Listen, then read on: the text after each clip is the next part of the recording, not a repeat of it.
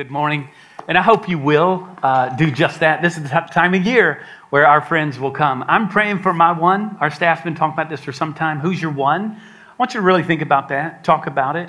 I'm praying for Austin. Austin and I have had conversations before. I see him out in community. He's not a churchgoer. He's a self-proclaimed agnostic. So we've talked about that. I'm looking for opportunity to invite him. I see him periodically, and I can't wait to see him in this room, by the way. And I won't call him out like I just did, but I'm praying for him, praying for Mike, praying for John, praying for Bryce. I've got friends that are, I run into here and there, whether it's at a coffee shop or at the gym or somewhere. Neighbors, a couple of those who I'm just praying for will be with us here. I was in a group this morning we're praying over, and people around my small circle just calling out names that we would reach out to those who do not yet know the Lord. So you have opportunity there. You can see it. Who's your one? We've got some cards available as well in the Commons. They look like this. There's different cards. These are all around, in fact. And you can just give them to somebody and say, hey, here's the info that I was talking about. Would love for you to come. So let's be bold. Let's be loving and bold as we invite our friends to come this Easter. All right. Hey, grab your Bible. We'll get there in a moment. We're going to be in the book of Matthew. Hope you have your Bible. Isn't that amazing? We've got Bibles. And some of us don't use them. All right, so there's the first rebuke of the morning, but I've got more. We've got more than that that's coming. Let me start with this. So there was a guy who was looking for a job. He was kind of desperate, unemployed, and he went, he'd always loved animals, and so he went to the zoo, and he met with the zookeeper. He said, man, I need a job, and I'll do anything. Like, I'm kind of desperate. I'll clean the cages where the animals are. I'll clean up poop. I'll do whatever it takes. And the zookeeper said, well, we don't really have any jobs right now, but, come back in a few weeks or something. Maybe we'll have. And he goes, no, listen, I'm telling you, I will do anything. And the guy kind of saw this passion in him. He said, man, I need to hire a guy like this. He says, I'll tell you what, here's an idea. We don't have a job like, cleaning up, cages and such, but we recently lost our gorilla. The gorilla died. And I'll tell you what, if you put on this gorilla suit and get in the cage, jump around, and you're just like a gorilla. Here's the main attraction. You've got yourself a job. And the guy was like, man, my mom didn't raise me to be a gorilla, but, I'm kind of desperate. I'll take it. So sure enough, he goes first day, gets in the cage. He's jumping around, beating his chest, trying to do his best gorilla. And the people, the onlookers, were like, man, this is legit. This gorilla is amazing. And so he got pretty enthusiastic. He started swinging, ropes and stuff, climbing trees. And he got so enthusiastic, in fact, that he swung right out of the cage that keeps the gorilla. And he went over the wall, and he landed into the habitat where they keep the lion. And thank you. And true story. And so he ends up, he lands on his back. No sooner had he caught his breath than he felt the hot breath of the lion on top of him. And he couldn't handle it anymore. So he just burst out. He says, help, somebody save me. And the people were shocked to hear like a gorilla yelling such a thing, or yelling anything, saying anything. Anyway, I'm sorry. And so then he heard a voice coming from within the lion. Shut up, you're going to get both of us fired. Okay, so not an authentic animal in the whole zoo, evidently. Do you ever, just wearing a mask, right, playing a part? I wonder if you ever feel, I guess a couple things. Do you ever feel like this, that like, is there a real animal in my whole zoo? Yeah, I'm calling your family, I guess, a zoo. Where you work, in the church. It seems like, am I wearing a mask, right? The thing that's so wild is when we start to get really honest, is it possible that, and we all do, don't we? We all wear masks. We do it in our families. We do it in relationships. It goes way back to the garden, right? When we were in Genesis in the early part of this year, if you were here. We said that, social media has become the digital fig leaf where we're hiding, right? Immediately, when we fall into sin, we know we're sinners. We're all shamed about certain things. We don't want people to know the darkest, deepest secrets. There's time appropriate for that. But in Christian relationships, we do share our weaknesses. We do share our failures. The Bible says, confess your sins one to another. That's the power of the church, the power of our small groups and our connect groups, that we don't do life isolated. We do it as believers together. And part of that is being honest and then being accountable. We say you're only as sick as your secrets. The etymology of that word secret is actually to be divided.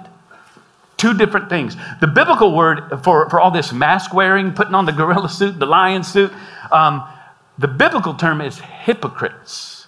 It's a transliterated word which means two-faced, an actor. It's someone on stage, right? You've heard this maybe. It was the word that was used for someone on stage who's acting a part, playing a part.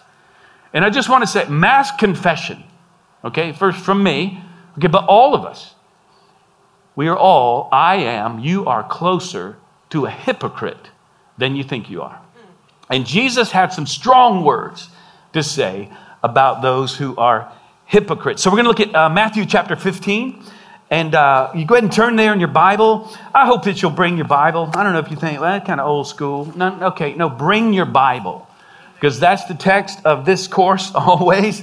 And it's what we're going to look at today. I'm going to put the words, and maybe, we enable you. We're going to put the words on the screen, but that's to help us out. We can see God's word. We have it in our language. Praise be to God. I want to talk about 4 ways that our practices can lead to this kind of hypocrisy, can lead us astray. And we're going to talk today about traditions and how they can lead us to certain places where we don't want to go. We're looking at this series, The Word Spoken by the Word. We're saying the Word, Jesus, right? The Word in the flesh, speaking the Word of God. And he's going to do that today. So Matthew 15, 1 through 20. The first thing I want you to see, and I'm going to break this down as we walk through it, 4 different points along the way. The first one is our traditions can lead to a misguided perspective, all right, to a misguided perspective. Look at this. Here's how it starts out. Chapter 15, verse 1. Then Pharisees and scribes, okay, they've been in the story lately. If you've been here much, again, if you're a first-timer, just dive in, or you hadn't been here in a while. Pharisees and scribes, these are religious leaders of the day. Maybe you know that much. They came to Jesus from Jerusalem. So this is an intentional meeting, by the way. They're seeking him out. They've come from Jerusalem, and they're probably higher up then because they've come from like the temple area, right? And said, why do your disciples break the tradition of the elders? For they do not wash their hands when they eat. They're trying to trap him always, particularly in these last weeks of his life and the last week of his life. This is not where we are yet, but we've been there. The last week of his life, they're trying to trap him and things are heating up. So by now, the teachings of the elders had become elevated. Their traditions had become elevated beyond the Bible. Now, one of these was the ceremonial washing of hands. Now, we do find this in Exodus. So they're coming kind of from this long-standing tradition. But even there, it was tied to the priests who were to wash their hands before they were ceremonially clean. And he's saying, why do your disciples not follow this? Now watch how Jesus answers. I love this. Jesus answers with a question because it's as if to say, okay, whatever. He didn't say that, but whatever. Let me ask you guys something. I noted recently that throughout the Gospels, we know of 307 questions that Jesus was asked.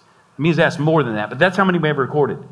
And you also may have heard me say that. You know how many he answered out of 307? 3. Now, he often answered them implicitly or, through a story or something. But he often, 185 times, he asked the question. Which, by the way, is a legitimate way to engage our friends and neighbors. I've learned that the new apologetic, the new defense of faith, if you want to enter the conversation with people, ask questions. That's what you do. And then you listen. You extend grace, you listen to where they are, and you come to understand and know where they come from. So that's to keep in mind this Easter season, even as we're inviting people to come join us. But he says then, he asks them a question, and look at this, verse 3. He answered them, he questioned them. And why do you break the commandment of God for the sake of your tradition? Wow. Okay, he's going to guide them to the proper perspective. Traditions lead us to a misguided perspective. If you know anything about art, You know that in a painting or a drawing, there's a singular vantage point, a singular point of perspective. All your lines go back to this point. That's why things are big and then they get smaller. Then that's how you draw and learn how to do artwork with perspective. There's a single point that everything runs back to. If you don't have a single point, then it gets really wonky. If you have a couple of points even, it becomes a Cezanne. It becomes a Van Gogh or something. And you're going, wait, that's weird and that's funky perspective is what that is. Jesus is going to get them back to the point. And he always does this, and it's what we must do. Notice he appeals to something beyond tradition. The commandment of Scripture is what he says in verse 3. Let's talk about the commandment of Scripture. You guys have turned this, yes, biblical principle into a tradition, and you've placed it higher than the Word of God. Look at verse 4. God commanded, honor your father and your mother. Now watch this. You're going to have to know a little historical context here, but watch this. And whoever reviles father or mother must surely die. This was serious in the Jewish culture, and it is for us as believers. You take care of your parents. And you take care of, in particular, you take care of elderly parents. You honor them, but you say, okay, so there was always this, hey, God says, okay, we're going to go back to an authority higher than our tradition. We do the same. But God says, this, but you say, if anyone tells his father and his mother, or his mother, what you would have gained from me is given to God, he need not honor his father. That's what they're saying. So he doesn't need to honor his father. So for the sake of your tradition, you have made void the word of God. He's talking about something that was called Corban. And it was a practice by which there would be something that actually belonged to your parents, that was actually theirs, but you would take it and you'd say, I dedicate this to God. This thing, this property, this land, or this possession. And it was a way to tag something as given to God. But what he's saying, here was the practice. What they would do, nobody can touch this but me. This is mine. And so nobody could touch it. So he's actually stealing from their parents, if you will, what was actually theirs, and they were using it for their own purposes. Jesus knew this. They asked him a question, and he says, let me ask you a question. Because you're not honoring your parents with this practice. And look, here's the point. We must remove traditions that lead to a misguided perspective. We've got to remove them. Some traditions, watch this, are good, okay? All of us, innovative, young, hip, cool types. Some traditions are really good. Some are not so good. Today I want to talk about discerning between the two. They're simply practices that we pass on. They can be good or bad. You have traditions in your family. I hope you do. We have traditions in our schools, don't we? Man, some schools around here, it's like, dang, y'all still doing that song out of the 60s. I mean, that's cool. But, and then you have somebody in the PTA. Why don't we change that song that we're doing? Like, okay, you're out. You're no longer on the PTA, PTO board. You're out. And the same thing happens, of course, in business. It can happen in the church. I don't know if y'all heard about that. Some people actually think that certain traditions that actually are not core cannot change, right? And every church has this. I want to talk about that a little bit because here's what happens. A tradition or how about this? Initially, it was an innovation. Like that was somebody's great idea. Somebody like, that's a great idea. Let's do that. And that's going to point us to God. And then the innovation becomes a practice. And over time, it loses its power based on a principle, maybe that it was founded on. And then it becomes so much of a practice, we elevate it beyond the actual Word of God. And this is possible. It's possible in your life. It's possible in an organization or in a church. And over time, the tradition can actually pull us away from God.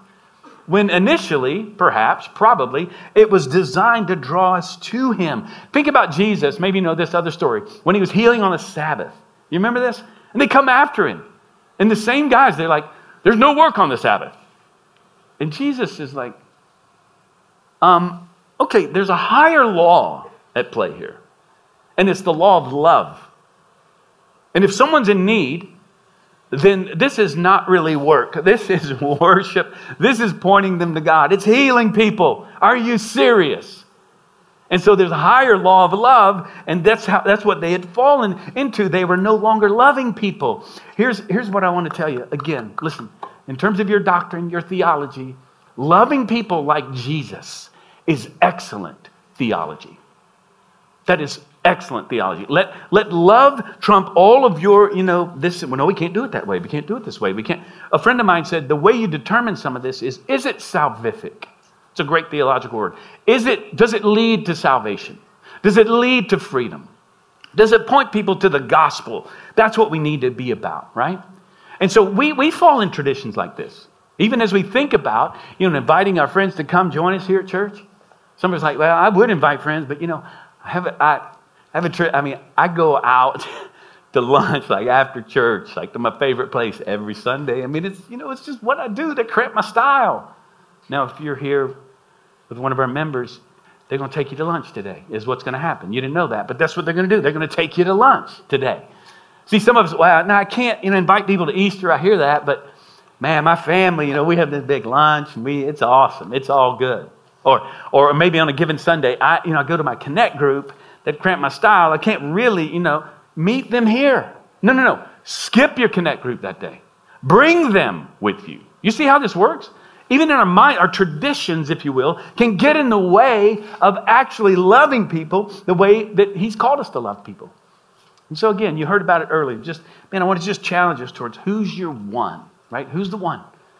And let's be prayerful about that. Let's be bold in our love. So first, our traditions can lead us to a misguided perspective. Secondly, to what I'd call a misplaced priority. Jesus is going to get to the heart. We've talked about this recently, this use of the word priorities. Relatively new word, when you look at kind of how the history of words go. Priority is one. There's no such thing as priorities. The very definition is that there's one. There's only one first, and Jesus is going to point them to the main thing. He's going to move from the petty nuances and debate, tangled up details of what they want to talk about, and he moves to the highest, loftiest place, which is worship of God. Now, immediately, and I got to speak about this, but when we talk about worship, we often talk about the gathering. Jesus is not talking about, then we run to music. And music's a big part of worship in the gathering. And think about how countercultural that is. So weird. We gather together and we sing together. Like dudes that can't even sing, they're singing. And we gather and we're singing. And we're not only that, we're singing to someone who's present that we cannot see. That's crazy. And awesome. And wonderful and amazing. That's so subversive in our culture, and it's what we do. But a lot of us, we run quick to music. Jesus is talking about worship as life. And so look at what he says. Check this out. Here's the word. You hypocrites. You're wearing a mask. You're playing a role. Well did Isaiah prophesy of you. He's saying, Isaiah said it well when he said this. And notice he says, he prophesied about you. He's pointing to them. When he said, this people honors me with their lips, but their heart is far from me. In vain do they worship me, without meaning. In futility do they worship me, teaching as doctrines the commandments of men. So he goes to tradition and says, man, y'all have raised these traditions, the way that you do things, above the Word of God. So let me ask you this. How can we discern? Here's a key question. How can we discern between good traditions and bad traditions? All right? Now, if y'all just kind of geek out with me for a minute, I think about this stuff all the time. All right? Because it's in a multi-generational church, multi-venue church, you can imagine, I've heard there are people who have different opinions in the church. And some people, how about this? There's a traditional, we call it, not a great term, because that means a lot of things to a lot of people. There's a traditional service going on in Sanctuary right now. Y'all know that, right? You're not in there. For certain reasons, you're not in there. Now, some of you like me, you're like, dude, I like it all. I'm there, I'm here, I'm all over. And I'm just, and I realize that's kind of rare. That people, I can't worship that. I can't worship that song. I can't. Are you kidding me? A song about Jesus? I ain't singing that. Really? Are you serious? So, this is what happens. And here's what we got to do. We got to discern what's core. You've heard me talk about this before. What's essential? We must keep traditions that guide us to true worship. Okay? We got to keep them. All right? So that's a challenge here, but we got to learn how to discern. Think about this. We do have some good traditions. We just experienced one of them. Now, you could argue that baptism, Lord's Supper, those are ordinances, not just traditions. But they are, in a sense, we pass those things on because they help us remember the gospel, to remember what Jesus has done for us. I love this. This is a quote from Yaroslav Pelikan. All right, he's an American scholar, theologian. He was at Yale, University of Chicago. And he said this: tradition is the living faith of the dead. Traditionalism is the dead faith of the living. And I suppose I should add, it is traditionalism that gives tradition such a bad name. There's a difference. Not all tradition is bad.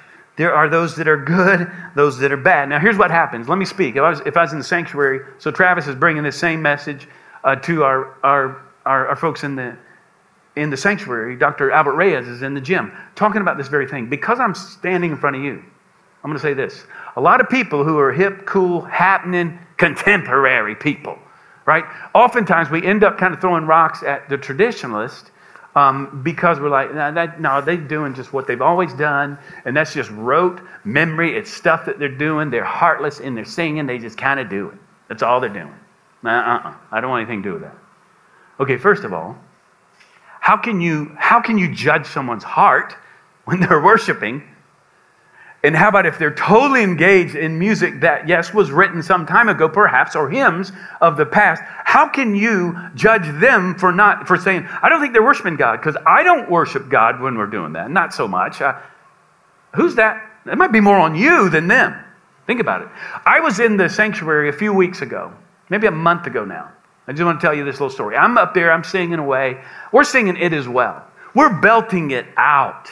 And I'm like, this song is legit. This song is so awesome. It is well with my soul. Horatio Spafford wrote this song. You know the story behind that. It's amazing. So we're singing this. I'm looking up in the choir. There's one of our gals. She's elderly. She's a grandmother. And she's up there singing. And she is weeping and singing. If you ever try, that's hard to do, weeping and singing at the same time. And I knew why. Because just the week before, she was at her grandson's funeral speaking. And I mean, when I saw her, I'm like, oh my gosh. And then I start to weep because she's singing with everything she's got. And she's either, I don't know. She's either going, I believe this. I want to believe this. I know this is true. But it's a song that she knew from her past, right? There's a tradition worth passing on. Am I right? It's why we sing hymns even here. In this particular service, there are certain songs that kind of... How cool is this that we sing songs that are like 500 years old? I mean, as Baptists, we go way back. We don't go pre-Reformation so much. But we sing how about this? A Mighty Fortress. Anybody know who wrote that? Martin Luther. How legit is that? We're singing like Martin Luther from the Reformation. And my point is this: we didn't show up yesterday.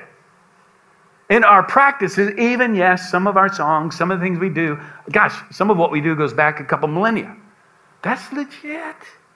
In a world that says, what's the latest, greatest, what's the coolest, latest thing? Because see, on the other side, yes, traditionalism can go wrong. You can sing out of rote memory. Oh yeah, Lord, I need you. Oh, I know this song. I need you. Really? Or are you engaged? See, it can happen here. Give us about 2 weeks, we'll form traditions. And so my challenge is, I'm just here to, kind of advocate, but for us all to say, the way we know that we've arrived as a church is to celebrate all of it. And I love all of it. I praise God that we have a church that is multi-generational, multi-ethnic. But we run kind of quickly to worship. I think Jesus would say this, with all that talk and all that kind of stuff, he'd say, are you worshiping? Is your heart in it, or is just your mouth maybe in it? I hope you're clinging to what you know is true in these songs that we sing. This past week as a staff, we were in staff worship together, and we were singing Come Thou Fount. There's another old one. And in it, there's a line that says, now I raise mine Ebenezer. Do y'all know this hymn? And sometimes you were singing that going, what? I don't know what. We just sing about Ebenezer. I don't know, Ebenezer. Scrooge? Who is that? What is this? And so there are practices. We've got to make things accessible and understandable. But in our scripture reading this week, it was that. We saw it. Did you see it? It's where it was a rock of hope. I'm going to place my Ebenezer. I'm going to put it there so when I see it, I'm reminded how awesome God is. That's what that's about. And so, yes, there's education and such when you get into some of these things. But here's what I want us to see, and we'll press on. But this is so important for us as a church. Let's get our minds around this.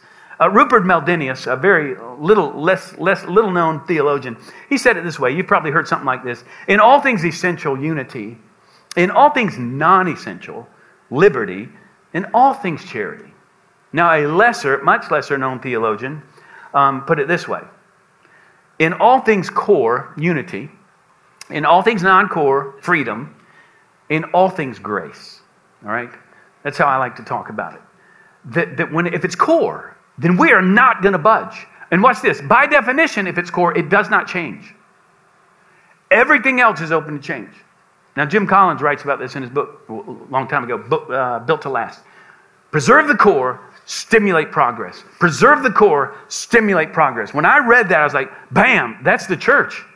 That is who we are as a church. We've got to constantly do this. But here's the key. Define what's core. You've got to be clear about what's core. What is core? The gospel.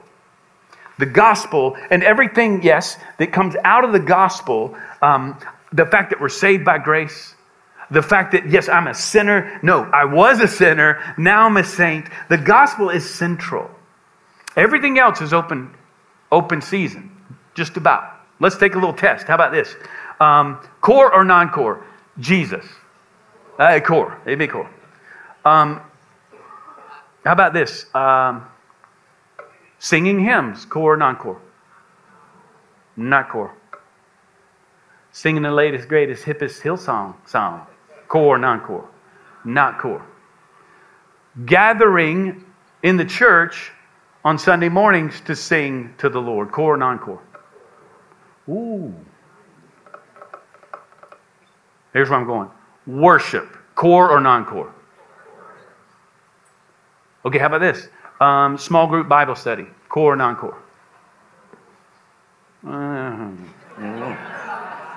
Sunday school, core or non-core?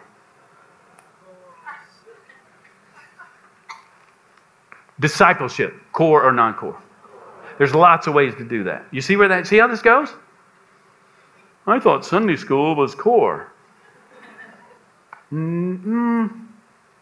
The people, call it what you will, I guess. But yes, gathering around God's word, I'd say that's central to what we do. See, here's the point. You got to go from essence to form. Core versus style or structure. Those things change constantly. And here's the deal. If you make something that is not core, or if you take what's core and you say that's not core, in theological circles, that's called heresy, is what that is. And we do it. When we apply something and say that's core and it cannot change. And he said, no. And so many of us have wrestled with that. So let's keep pressing along. Watch this. Thirdly, okay, so misguided perspective, misplaced priority. Spent more time on that one. Thirdly, misdirected purpose. It leads us to a false purpose. Watch this, verse 10. And he called the people to him and said to them, hear and understand. All right, I love that. It is not what goes into the mouth that defiles a person. Okay, so your cleanliness and whatever. But what comes out of the mouth that defiles a person. And he's pointing out that because whatever comes out of the mouth is what's in the heart. Out of the overflow of the heart, the mouth will speak, is what he says in Matthew. I think it's 16. And then, look at this. And then it says, verse 12. Then the disciples came and said to him, do you not, and now he's with the disciples, do you know that the disciples, do you know that the Pharisees were offended when they heard you saying that? And I wish that the text said, and Jesus smiled. I like that. I wish that it said, Jesus giggled. But it doesn't say that. And then in verse 13, he answered, every plant that my heavenly Father has planted will be rooted up. What's he saying? Their traditions are going to be exposed. They're going to be torn up. They're going to be pulled up and proven not to sustain. So here's the question. Here's a diagnostic question. Do our traditions encourage longevity? That's what he's saying there. Are we passing on the gospel to the next generation? Some traditions do that. Some don't. If they don't, they got to go, is what Jesus would say. All right, let's press on. Verse 14, he goes on. He says this, let them alone. They are blind guides. Don't follow people who aren't encouraging longevity, passing the gospel on. And if the blind lead the blind, both will fall into a pit. Another diagnostic question. Do our traditions pass down truth? He said, they're not passing on the truth. They're not passing on God's word. So listen, this is why everything we do, all we talk about is from God's word. It's why we teach it and preach it, and we look at the text and we apply it. It's what we do in every Connect group. It's what we do with our children, with our youngest ones. God's word is our authority. All right? And we do this together in community. Now we have a special opportunity. I got a shout out to all of our men. I want you to come join me this Saturday. We're going to be here in this room at 7 o'clock as men. And we're going to talk about what it is to act like men. And so we're going to have just a single event where we're all coming together here right in the midst of springtime, leaning toward Easter. It's going to be an incredible time. It's good for men to get together. So come and join us 7 to 8. You're out into the day. But come join us this Saturday. I hope you'll be with us. Look at this. Here's another one. So we must pass on traditions that make disciples, that make real disciples. That's what we do. Look at number 4. It leads us to a mistaken purity. In verse 15 through 20. Now, traditions of men focus on us. This is what Jesus is saying here. And Jesus gets to the heart of the matter, literally. Look at verse 15. But Peter said to him, explain the parable to us. And he said, are you also still without understanding? Y'all, the Message, the translation, it says, you too? Are you being willfully stupid? I don't know if Jesus said that, but that's close. Are you trying to be dumb? Sorry. He said worse than that to Peter, though, didn't he? At other points, Satan. Okay, verse 17. Do you not see that whatever goes into the mouth passes into the stomach and is expelled? Okay, thanks. Verse 18. But what comes out of the mouth proceeds from the heart. This defiles a person. It's not just your words, it's what it reveals. For out of the heart come evil thoughts, murder, adultery, sexual immorality, theft, false witness, slander. These are what defile a person. But to eat with unwashed hands does not defile a person. He's like, that's neither here nor there. He's saying, let's talk about what matters here. And so out of this list, and I want to land on this to make the point, and then we're going to pray as we close our time together. He goes through this list. So here, check this out. Murder. Okay, I don't know that anybody in the room has murdered someone. In the crowd this side. Okay, adultery. Probably.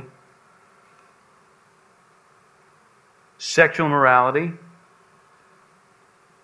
Okay, this is the word porneia, which is all kinds of sexual sin. All of us. I mean, if you're like past 8 years old, you're all of us, okay. Theft, false witness, slander. I mean, he's going down the list. These are what defile a person. But to eat with unwashed hands, that's no big thing. So here's what happens. Traditions lead us to a false sense of purity. In other words, I've done that, I keep that rule, I do that, and I do that. I'm pure. Now, let me just grab from sexual immorality. Let's talk about that for a minute. Just because it's prevalent, and it's Satan's easiest door to shame. And it's something we all wrestle with.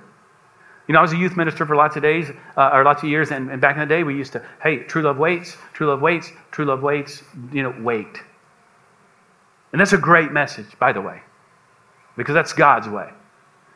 But if we're not careful, here's what we do.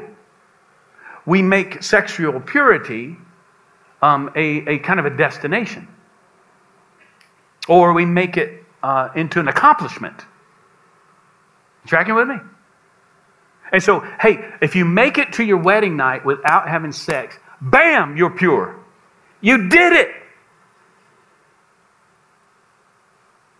You've never had an impure sexual thought before? You've not entered into other forms of sexual sin and pornography? Or are you pure? Really? You see, my point is, purity is not based on how good I am, right? Purity is not a destination. Purity is a relationship with a person. And here's how I want to land this message. What Jesus is talking about is what makes a person pure. And what we know through Scripture, what he teaches us is this. Purity comes from him, the one who is pure. That's a different ballgame altogether. It's not based on me, how well I've done. Did I make it to this point without, entering into sexual sin? No, we're all sexual sinners. Every one of us. Your pastor is. And yet, God has shown me, He's forgiven me of anything from my past. He is the one who makes me pure. It's why 1 John 3, verse 3 says, and everyone who thus hopes in Him purifies himself.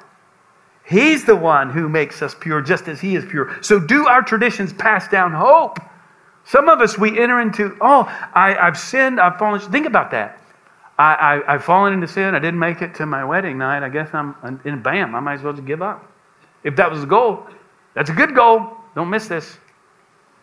But imagine this. Instead, what if we were to say, no. You know what the Lord wants? He wants to give you a new heart. So you actually want to be pure. Out of this new identity He's given you. And so look at what He does here. He quotes from Isaiah 29:13. Then he goes to, if you were to keep going, and these guys knew this passage, it says this. It's on the screen there. You can see it. Therefore, behold, I will again do wonderful things with this people. The people He just rebuked and said, your hearts are far from me. But I'm going to do a new thing. With wonder upon wonder, and the wisdom of their wise men shall perish, and the discernment of their discerning men shall be hidden. He says, your traditions will come and go. I'm going to give you a new heart. That's what you need. You can't be pure on your own. Christ alone is the one who makes us pure. So, sexual sin, any sin, all sin, He has come to set us free because He died on the cross for our sin. So we don't have to be punished. He lived the perfect life for you because you couldn't. He becomes your substitute. Not just your good example, right? He dies and He's raised again so that we might be raised again, as we saw in baptism, to be totally forgiven and now live a new life with Him as Lord of our lives. Purity comes through relationship with Him, the one who is pure. And He gives us a new heart so that we can overcome sin.